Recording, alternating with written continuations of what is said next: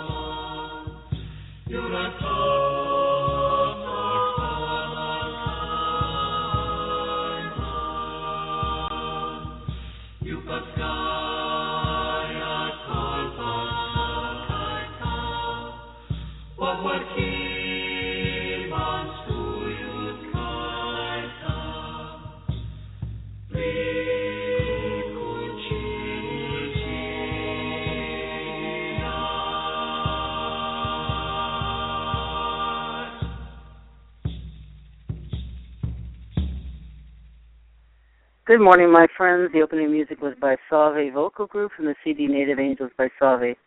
This CD is really great and has many spiritual songs with Native American instruments and Gregorian chanting, and are unlike anything you've ever heard. If you want to order your copy, contact salve.org. You can also reach them on Facebook as they do live shows. You can find out what their events are. And you can also listen to them for free on YouTube and also get their CDs and music on Amazon. As again, good morning. I'm your host, Reverend Sharon McCain. I'd like to welcome listeners to Sacred Sunday. Sacred Sunday was created to provide an open-minded platform that focuses on the tenets of Sunday as a special set day to set aside some time for spiritual focus, meditation, and prayer. All faiths are welcome. I just happen to be a Christian in recovery, and all Bible readings are out at the Ryrie Study Bible that I use, and you may use any Bible you wish, of course. Personally, I've had many spiritual experiences, and I'm writing a book that is almost done, Within Worship, and we talk about that once in a while. And in gratitude to God overall and my Heavenly Father, Jesus, we just have ongoing Bible readings and discussion about spiritual experiences and read different passages out of other books, etc. Just focused on being real and carrying the message given to me. The calling number 619-924-9744. Sacred Sunday airs every Sunday, 11 a.m. Pacific Standard Time. Let's do our opening prayer together. Our Father, who art in heaven, hallowed be thy name. Thy kingdom come, thy will be done, on earth as it is in heaven. Give us this day our daily bread, and forgive us our trespasses as we forgive those who trespass against us. Lead us not into temptation, but deliver us from evil. For thine is the kingdom, and the power, and the glory, forever and ever. Amen. In the name of the Father, Son, and the Holy Spirit. Thank you, God. Thank you, God. We pray for all Christians that are being persecuted worldwide. Their freedom to worship and lives are in jeopardy daily. We pray for all those suffering from violence here and at home and abroad. We pray for those suffering from domestic violence in their own homes, addictions of all kinds, and we wish and pray for freedom from addiction. Please, God, send your mighty angel, Archangel Michael, to fight against evil and protect all the little ones, and you protect us all. Heavenly Father, all your angels to watch over everyone. Our prayers also go out to all the little ones that suffer in the world, including the animals who can't speak for themselves. We also pray for the wisdom of our president and the rest of our policymakers, so they may make decisions that are good on all our behalfs. And we are praying for all the countries of many, many problems of all suffering from all over the world. Please help us, God. We ask this in Jesus' name, amen. We do have several birthdays today, and let me see. Okay, hold on one moment, please. And I wish everybody a very happy and blessed birthday. And here you go. Happy birthday to Kathy Koch, Christopher Duzo, Yaya Haya, JoJo Williams, Catherine Buford, and James Hall, and everybody else that's born on this blessed day. Have a wonderful day and have lots of fun and be blessed, and may your wishes come true on this beautiful birthday. And let's see, if you have a birthday anniversary you want us to celebrate with us or celebrate a baptism, anything, just let me know, and we'll announce it on the church service this morning. Anyway, I want to just wish everybody who has a special anniversary happy birthday to those just being born, and God bless everybody if you have lost someone. God bless you. And if you don't have a Bible this morning, you can contact, just go to the website, www.biblegateway.com or www.biblia.com. You can find copies there, and you don't have to worry about having a Bible, because if you don't have one, don't worry, because they're there. And then, let's see, what else we have here? Let's talk about last week. Boy, there was so much stuff going on last week that it's so interesting. We were reading Acts 19. And what happened was, if you remember, that he went to Ephesus, and they didn't know how to baptize people, and they didn't know what the Holy Spirit was. And he was teaching them, and Paul helps them understand about the Holy Spirit, and you baptize in the name of Jesus. He lays hands on them, and the Holy Spirit came, and they start to speak in tongues and prophesy. And then he was preaching around synagogues around in Ephesus, and this really made some people mad. So he actually ended up staying and praying some more, and he actually stayed there 2 years and managed to convert many, many people. And even though they were against him, it didn't matter. And then they had the weird circumstances of the random Jewish exorcists who were trying to cast out evil spirits in Jesus' name, even though they weren't Christians. So the evil spirit was unimpressed, and it tells the men that it knows Jesus, it knows Paul, but who are you guys again? So it's very interesting. Anyway, a man got possessed, and they chased everybody out, and anyway, Paul saves the day, and he actually took another trip. So he ended up on a boat, and he sailed from Macedonia and Jerusalem and on to Rome. And then Paul says that Timothy and Erastus were ahead of him. And there was another crisis that broke out, and they're talking about, remember, worshiping Artemis. And they had all these temples and silversmiths and everybody that were worshiping these idols. So it just was a very interesting chapter last week. And so this week we're going to go on to reading chapter, let's see, we're on 20. So I'm just going to go ahead and read it, and then we'll go back and read the notes, and I have other special readings for you. So grab your Bible. We're now on Acts chapter 20. After the uproar had ceased, Paul sent for the disciples, and when he had exhorted them and had taken his leave of them, he left to go to Macedonia. When he had gone through the districts and had given them much exhortation, he came to Greece. And there he spent 3 months, and when a plot was formed against him by the Jews, he was about to set sail for Syria. He decided to return through Macedonia.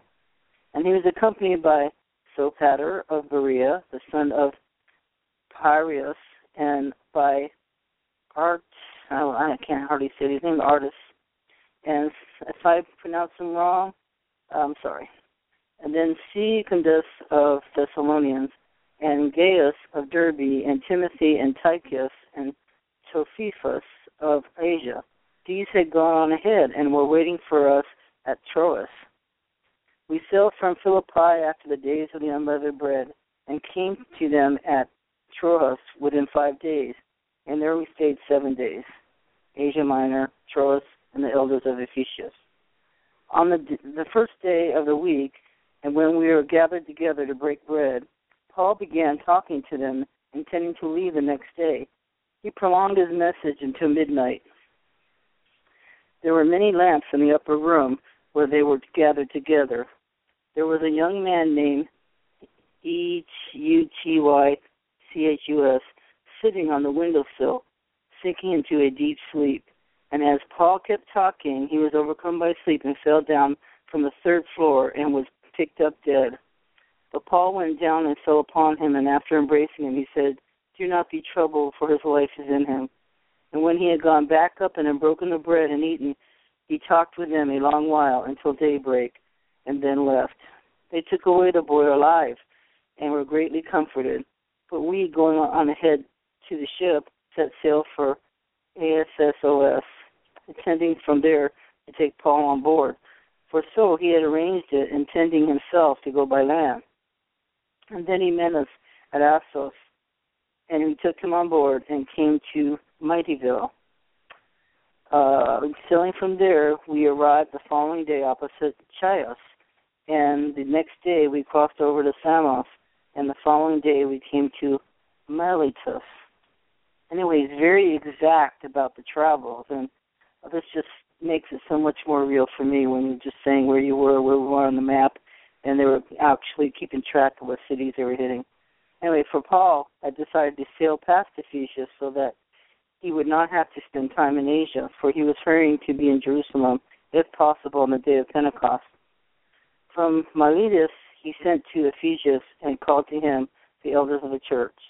And when they had come to him, he said to them, "You yourselves know from the first day that I set foot in Asia how I was with you in the whole time, serving the Lord with all humility and with tears and with trials which came upon me through the plots of the Jews. How I did not shrink from declaring to you anything that was profitable and teaching you publicly and from house to house, solemnly testifying to both Jews and Greeks of repentance towards God and the faith in the Lord Jesus Christ. And now, behold, bound in spirit, I am on my way to Jerusalem, not knowing what will happen to me there, except that the Holy Spirit solemnly testifies to me in every city, saying that bonds and afflictions await me. But I do not consider my life of any account as dear to myself, so that I may finish my course in the ministry which I received from the Lord Jesus to testify solemnly of the gospel of the grace of God. And now, behold, I know that all of you among whom I went about preaching the kingdom will no longer see my face. Therefore, I testify to you this day that I am innocent of the blood of all men. For I did not shrink from declaring to you that the whole purpose of God Be on guard for yourselves and for all the flock among which the Holy Spirit has made you overseers, to shepherd the church of God, which he purchased with his own blood.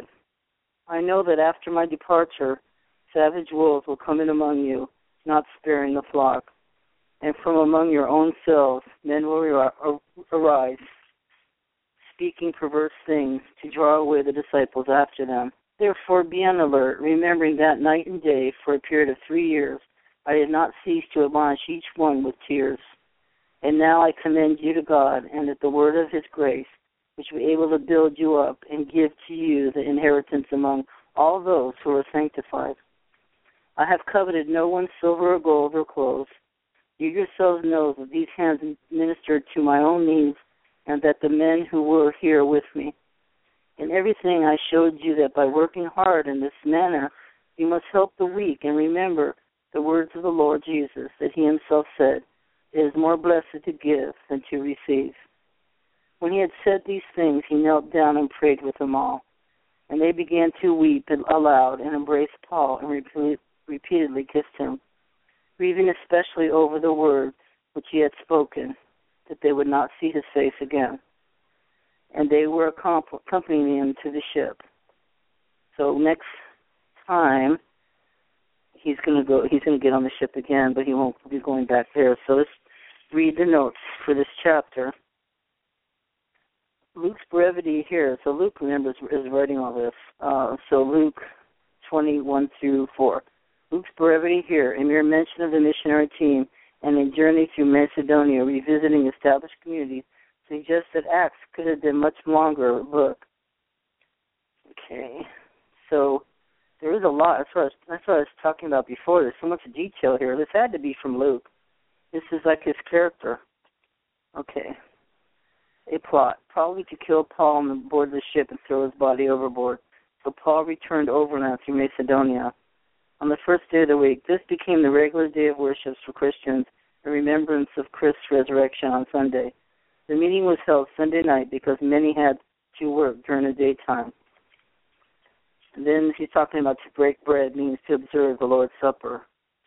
In 2016, if Paul had stopped in Ephesus, friends would have surely delayed him. He decided to take a boat that would not stop at Ephesus. And then 2017, elders. The leaders of the group were recognized by all, since the church knew from whom to send.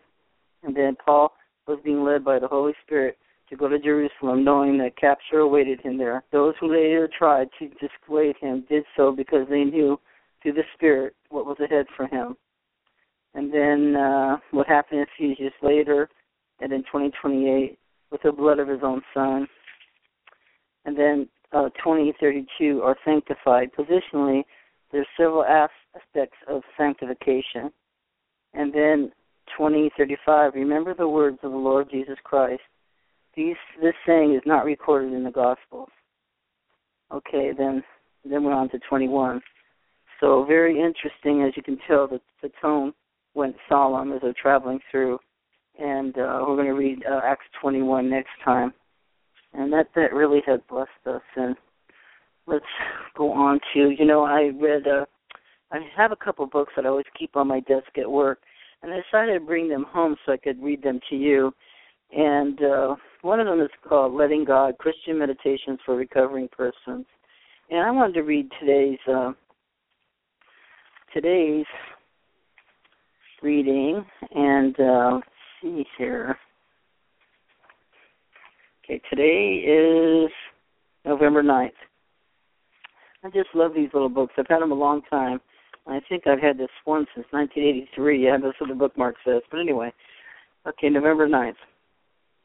No longer do I call you servants, for the servant does not know what his master is doing, but I have called you friends.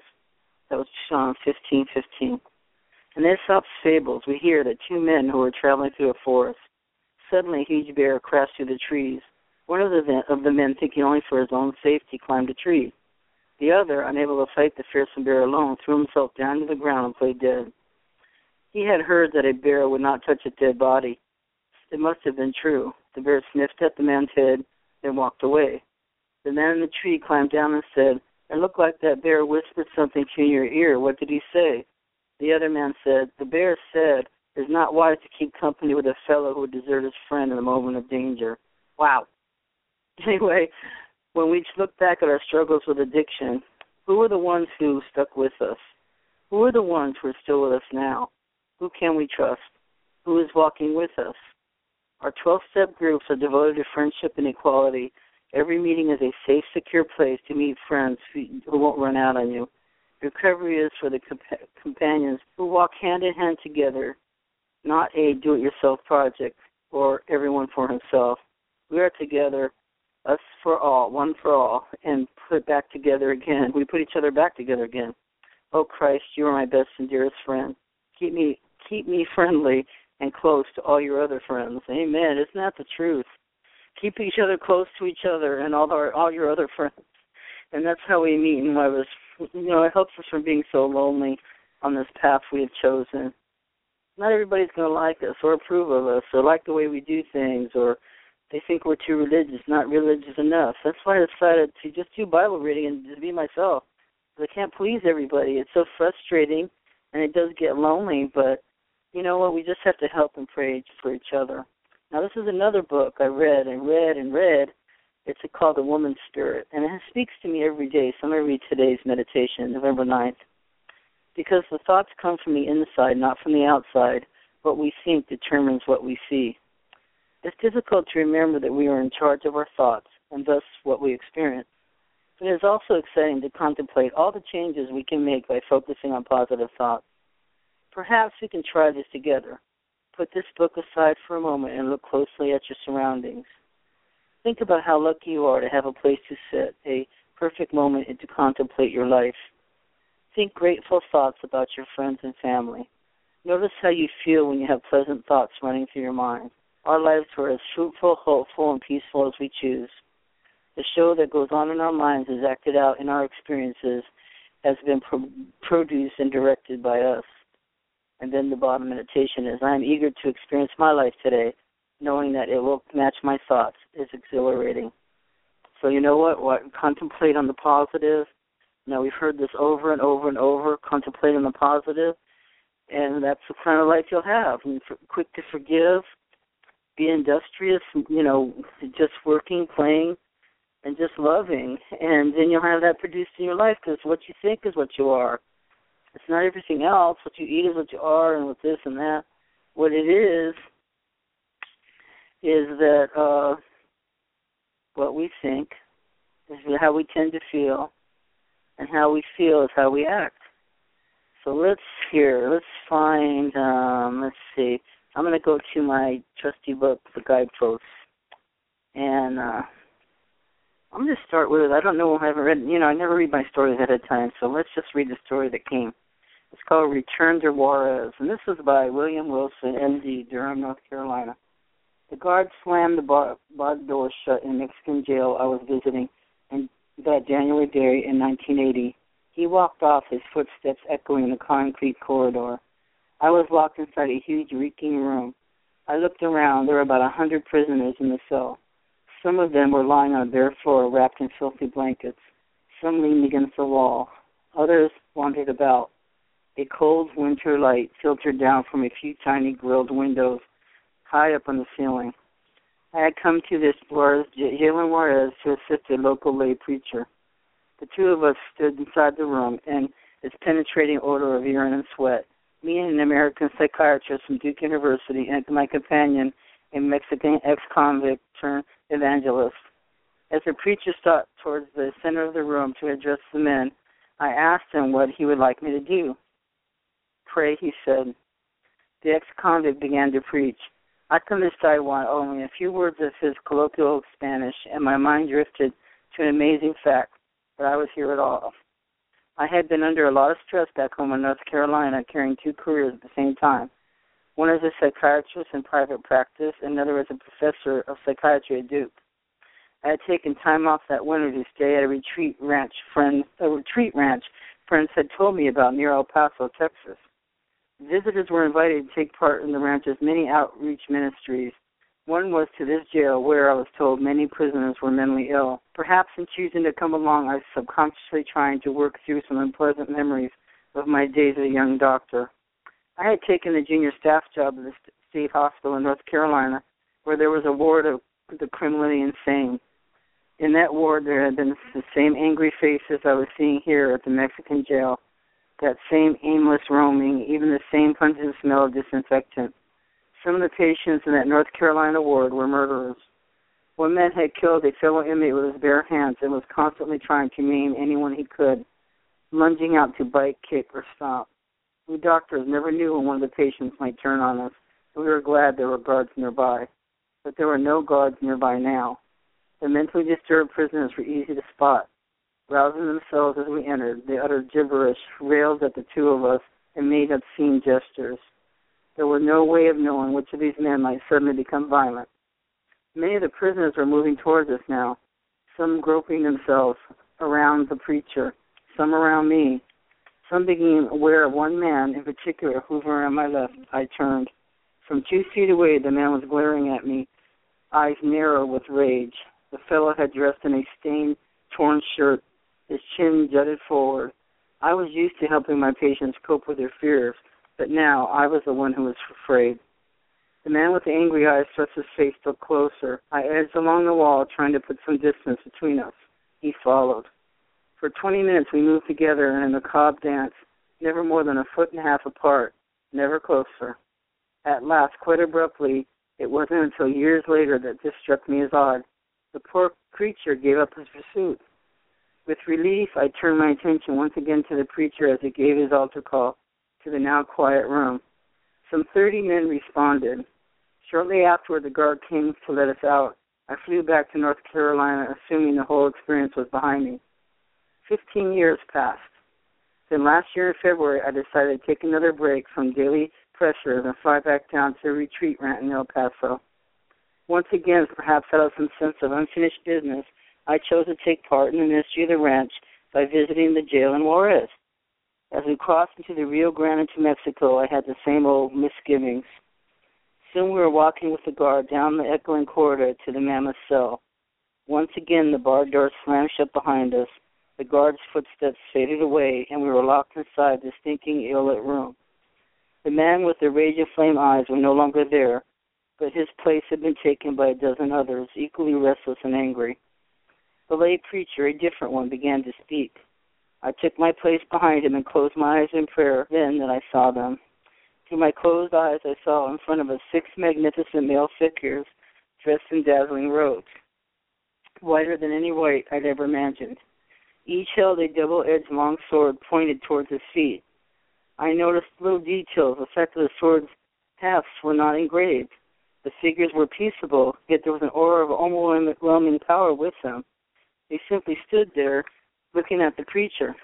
For 10 minutes, unwilling to open my eyes and bring the vision to an end, I gazed at the mighty figures. I felt a sense of exultation and not of surprise, as if it were a natural order of things that they should be there. At last, I opened my eyes. The shining figures were still there. I could see them as brilliantly with my eyes open as with my eyes closed. Had they, I wondered suddenly, been in this cell during my first visit too, watching and maintaining a safe space between me and the angry-eyed man as he followed me? Were they protecting both me and him from destructive emotions? Could they have been the reason he abruptly gave up and moved away? One thing for certain, I felt safe now, 15 years later, knowing the angels were nearby. Bit by bit, the preacher reached the end of the sermon.